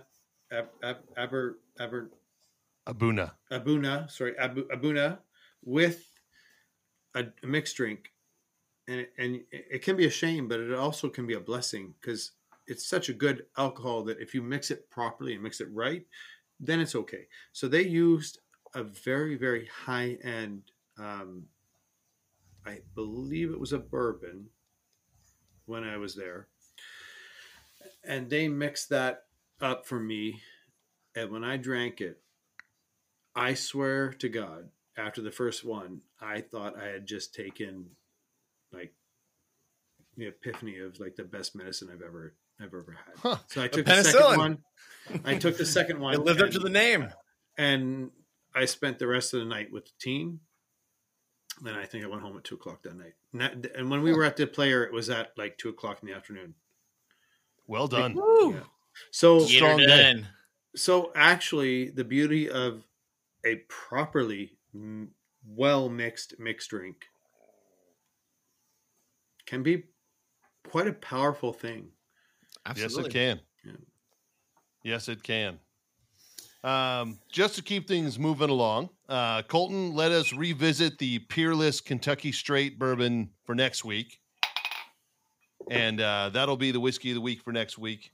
But I wanted to jump on to the nugget of the week. Oh, and Ryan, just so you know, a nugget is either some information that or advice you would give to yourself when you were first starting out in woodworking with the knowledge you have now, or any information or advice you would like to give to all the young woodworkers out there. So if you want, feel free to think about it while we kind of give ours. But does either one of you gentlemen have a nugget you'd like to share? Yeah, if not, I can kick it off. I got a nugget. All right. Actually, so I'm wearing my overalls today because it's a little chillier, which I feel silly saying that it's chilly in Texas when we got a Chicagoan and a Canadian here. But I got 3 inches of snow on the ground, brother. What? I wore shorts to work. Oh, I saw it was 40 degrees Fahrenheit, and I was like, oh man, it's getting cold. My kids were in their snowsuits doing trick-or-treating last night, man. Oh, same here. Man. It snowed for us. Yeah.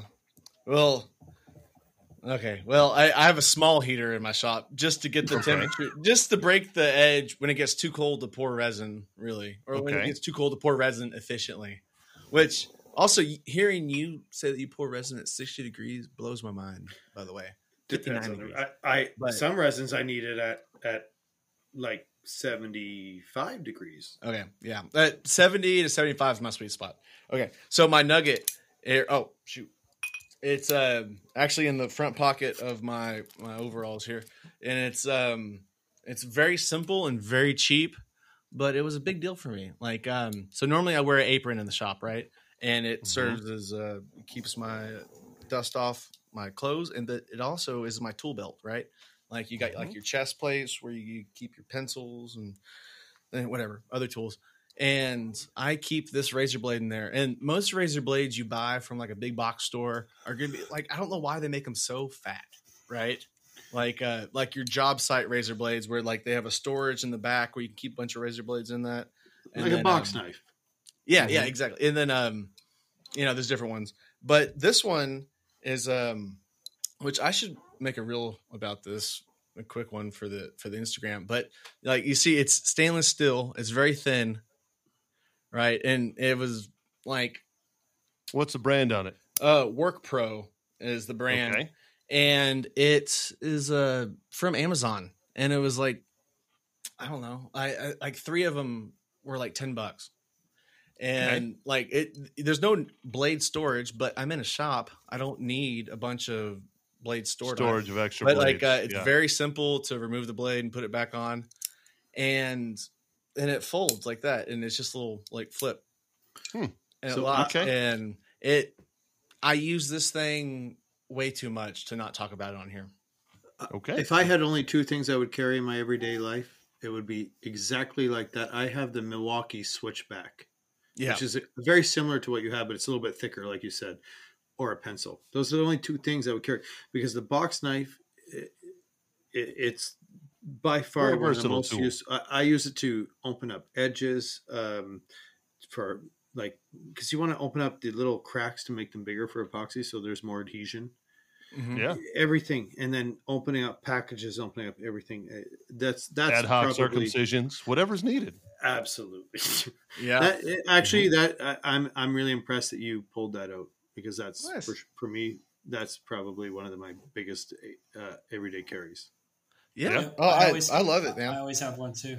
I'll have a little husky one, a lot like that. And they're making them. They just recently made a really small one, and they were on sale, a 2-pack for $8. And I always have it on me. That and a pencil. They don't have to be expensive to be efficient. No. And then if you lose it, you're not like worried about it either. Exactly. Yeah. So I also have 2 other knives I always carry on me, but we can talk about those another time. Save it for the next nugget. Jess, you got a nugget? So I taught my first woodworking class Saturday. I haven't talked about it. Hey, do the applause. Oh. Yeah. So it was extremely scary at first for like 5 minutes. And then I was like, I've taught because I've had a lot of people come in my shop and didn't know much about woodworking. I've already taught them, and I know what I wanted, the things that I've learned, the simple things like how to mill a piece of wood and stuff. I really got into it, and they could tell that I was really into it. And they were just like, everybody's eyes were just like, nobody was looking around. This was free too. Yeah. They were in it. The only person who was looking around there was a kid that had special needs, but I think that he did enjoy it. He did pretty good, but we had women. We had a man that was over 70 years old. We had, men that were in their 50s that had done carpentry before. We had a guy that was framer. We had a lot of people, but we really worked on the basics core, because like, what else are you going to teach? Yeah. And explaining like how you buy wood and all this different stuff. So there was people that had framed houses for years, but they did not know about 4/4, 6/4, 8/4. They Correct. didn't know about. That's one of the funniest things, eh? Flitch cut. They didn't know about, when should I use veneer? When should I glue it together? They didn't know about the different types of glue. By the way, I did buy that Type Bond that goes under blacklight. Nice. Oh, you did? The fast. Do you like it? It's fast set. Yeah, but it's only interior. So you just, it has to be something that's never you couldn't use it on a Type Bond 3 is one of my favorites for sure. But I like the Type Bond Dark too. But yeah, well, this is Type Bond fast set. Yeah, no, I know which one it is. I never used it, but it worked. It worked. Cool. We glued that stuff up for maybe less than an hour, and we were able to plane it and do everything with it. It was really great. You're working with it with under an hour. Ooh. Yeah, under an hour. I've heard some debates on that, but yeah, I mean, well, on the bottle it it says 30 minutes. So. Well, it says 15 minutes clamp time, right? But you wait 30 minutes, you're probably good then. Well, it was an hour or so before we really did anything with it, and I could tell that it was dry in the glue joints, but. It was just charcuterie board. I don't know if I do that with a table, but, maybe some joints or something. Yeah. Anyway, so my nugget, as I slowly get to it, is go and take a class.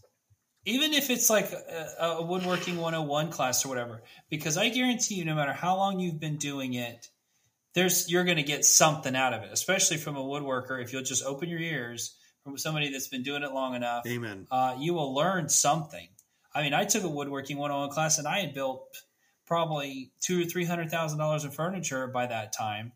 And I went into it going, this it was a woman too, and she was British, and she had made all this stuff over there and differently. They use hand tools and all this different stuff. And she talked about all of it. Like, I didn't know any of this stuff. I just buy the stuff and mill it and glue it together. And it really made a big difference. I'm like, I was doing something. I'm like, oh, that's why this is going on. I remember she said so-and-so. So go take a class. Take a class. There's always classes everywhere. Woodcraft always has classes. Yep. And you can always ask. So I like it. That's my nugget. So I'm just going to interject quickly on that. And I obviously went to 2 Olympic Games. So you would think that I'm like one of the higher end kayakers in Canada. One of the key things that got me to where I was I listened to every single coach. I listened to every single person about technique, about weightlifting, about everything. I took every single bit of knowledge in. I think the smartest person in any of their crafts are the ones that listen to everyone, even through the wood whisperer or the guy with 200 followers that is just struggling. We all have good ideas, and some people are more creative than others, but they just don't have the reach. We listen to everything, you're going to learn better. I think that's probably the best advice, to take a course, even if you're a veteran or if you're not. I really like that, Jess. I really like that. That's good. That's a good one, Jess. Ryan, do you have a nugget you want to share? I do. For me, I think that one of the biggest things that has always been a kind of struggle for me is when I had a project. So I talked about this a little bit further back. When I have a project that I wanted in mind, to do in my mind, and I'm like, well, I don't know if it's going to work out, or I don't know if I can do it, and I don't know, well, does that tool work? I know I could probably use that tool. All these things that go through your mind when you're trying to decide if you want to do a project. The best thing that I've ever done in my career, and I could sit here and say just fail. That's the things we always say, because we know failure is part of it. You have to fail. Mm-hmm. Accept the project you want to do. Accept the fact that you're probably going to fail on it. You're probably going to make mistakes. And go forward with it, because of all the projects that I have taken on that I thought might be a little bit ridiculous or a little bit, and I like to do ridiculous things. I've actually succeeded in, and I've made them successfully. And I think that if I just didn't do that, I would have been sitting in my shop watching TV and doing nothing all the time. So for me, tackling a project that you might be scared of, or that also can transfer to social media. So I look back a year ago, actually 2 days ago, I looked back and I was like, man, my social media sucked compared to now. But we learn, because I'm currently trying to tackle long format videos on YouTube.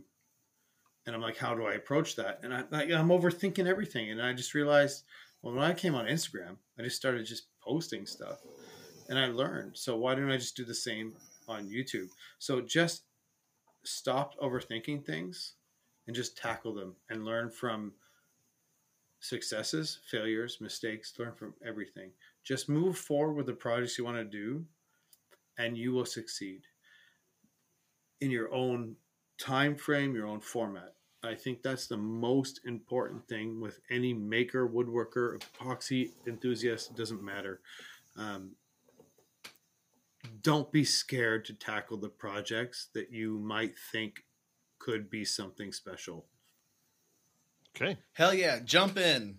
That's what you're saying, right? I've jump learned in. more from my failure. Jump in head first when your parents say you should always go feet first. Jump in head first, man. I've learned more from my mistakes than I have from doing it right. Oh, listen, sure. In my Absolutely. athletic career, I have, that's what people, oh, you went to 2 Olympic Games. I have lost more races than I could ever have won in my life. Okay. I've lost more than I've ever won. I have learned way more from all the losses than I've ever learned from the wins. Learning how to lose and learning how to accept failure and learning how to learn from that failure is how you succeed. Yeah. And nobody that becomes, why do Olympic champions fall more often than not? Because they are satisfied. They're where they think they're the best. You're never satisfied. But as a younger woodworker, and hungrier. Exactly. But as a woodworker, it's kind of an interesting area, because you can be like, I'm the best at hand tools. Now I want to be the best at this. So there's always avenues. So you can learn how to like diversify your skill set, and then bring all those things together to become a better worker on any project you want to do. So I think that just the bravery, okay, let's boil it down to this, because if you're scared, everyone's scared to do things, and you can say, I'm not scared, but why don't you do it? Being scared is okay, but you're not brave unless you pass that level, that barrier, and you move forward to do the things you want to do. So yeah, do not allow your fear of new projects or new skills or new anything to ever push you backwards. That's my nugget. Yeah. Very good. It's a good nugget. So my nugget kind of ties off of learning from your failures. Today I had to pour some epoxy, and I don't do epoxy a ton. I had to pour some epoxy into some checking on a table that I'm making, the Spalta maple table. And the ends of the table are not squared off. I was going to do it after I did the epoxy pour. But I realized as the epoxy was starting to leak out from the tape that was unevenly pushed down to the ends of the table, that I really needed to have squared up the table beforehand so that I could have gotten a flush seam for that tape. So I know already some of the epoxy has leaked out. I'm going to go in the morning and probably see, probably at least 12 ounces of epoxy just sitting on the floor.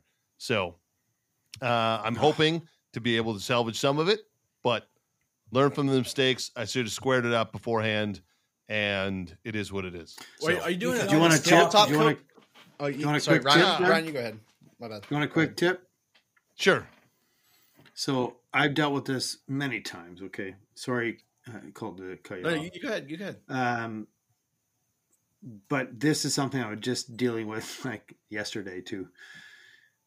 Especially if it's a light wood, if it's a maple or something like that, It's bolted maple. So if it's I typically use a lot of black epoxy because black. That's what this is. Yep, I figured it was.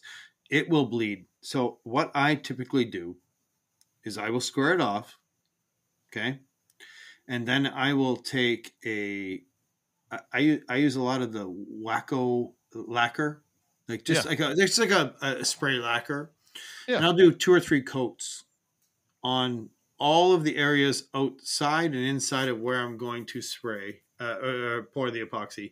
Then I will put the tape. Okay, so what that does is that stops the bleeding, but because the lacquer is such a thin coat and it actually kind of raises the grain a little bit. Yep, there's still good adherence. That's good to know. So, and then when you take the tape off, all you have to do is sand the tape and a little bit of the, but you have to, if it's especially on the end grain, you have to really seal it well, to make sure there's no bleeding. And then you actually can end up with a really clean, sanded edge on the end of your end grains of your table. A lot of work to do tomorrow then. Yeah. But man, listen, for anybody that's listening and for you too, reach out to me on Instagram if you have any of these issues with epoxy or you have a question. I'm there for anybody. I pride myself on being open to the community and trying to help everyone. So it goes for the 3 of you guys, but also for any of your listeners that want to have a little bit of advice or just want to bounce an idea off me. So I love that. Thank you. The other thing I was going to say you can do on that end grain, I've had that where you had a crack, you're going to cut it off anyway after. Yeah. You can caulk it right at the end with anything. You can just caulk it and get really goopy, thick caulk, let the caulk dry, and then you can make a little thing that comes up, and then you can just cut it all off when you're done. I actually make L brackets. So I'll cut kind of I don't know, kind of boards, I guess, what HDP, and then I'll put them together with pocket holes. So they make an L bracket for the edges of tables. And then I will silicone them and clamp them onto the tables that are bigger than the cracks. So I had taped the top of the table and flipped it over and went to pour from the bottom so that it was flush on the top. Okay. And the ends of it just weren't squared off. So unfortunately, the tape didn't adhere correctly, and I could see it spilling out the sides. So I have another thing I just tested. I actually never told anybody this yet. So this is the one-off. Exclusive. Yeah, this is actually exclusive. So we just tested this, and actually, I just realized it worked. So what I did was, if you'd pour a deep pour epoxy in a crack in a hole that has a small opening on the edge or side of a table, if you just put tuck tape, the weight of the epoxy will push it out, and it will eventually leak. Right. So what I did was I took a quick set epoxy, like a high performance total boat, with the fast hardener. Yeah. And put your tape on, tape it on the bottom, tape it up the side, and then put your epoxy on the tape on the outside. Okay. So you actually epoxy on the wood onto the tape and then back off onto the wood. So it kind of creates this more stronger barrier. Yeah. And I don't have as many leaks. So I'm always trying to create situations where I can do things quicker without having to, if I don't have to go out and cut a bunch of pieces of HDPE and then that doesn't fit to that table, but it fit to the table before, or doing melamine just for a small crack or hole. Yeah. It's a waste of time. And so this is an easy way. So try that. Try doing a quick but it's an extra like day of work. Yeah. But it does not lose you your epoxy. And I did it yesterday, the day before yesterday. So now my thick set is like on an 1.5 inches on a small hole. Didn't leak out. We tested on another one. I just poured it and left work today. So we'll see tomorrow. If it works, man, this is going to be something we're going to do a lot. I like it. Yeah. I'm going to follow up with with you and see if it did. You're basically epoxying your tape on the outside. Yeah. Okay. You heard it here, folks. Excellent. Heard it here first. All right. Well, we are just over 2 hours on this broadcast, so I think we're going time straight for us Joe Rogan on this one, baby. All right. Yeah. First and foremost, thank you, Ryan, for coming on. Thank you for sharing your knowledge, and we really, really appreciate your time. Oh, guys, I really appreciate you, and thank you for having me. And well, it was an absolute pleasure. Dude, Ryan, awesome. the Arcadian Canadian, man, I'm thankful for you too, brother. Thanks for being here, bro. I appreciate all you guys. This is cool. So to all the listeners out there, be sure to hit that subscribe button, whatever platform you're listening to this podcast on. Thank you very much for tuning in this week. We hope you enjoyed every second of this episode. And if you didn't, please send all your complaints to our Iowa-based legal representation, Americana Legal Association, and Pig Breeders, where their motto is, if things don't work out in court, feed them to the pigs. For Jess, Colton, and Ross, this has been the Beat Around the Bench podcast. We will catch you all next time.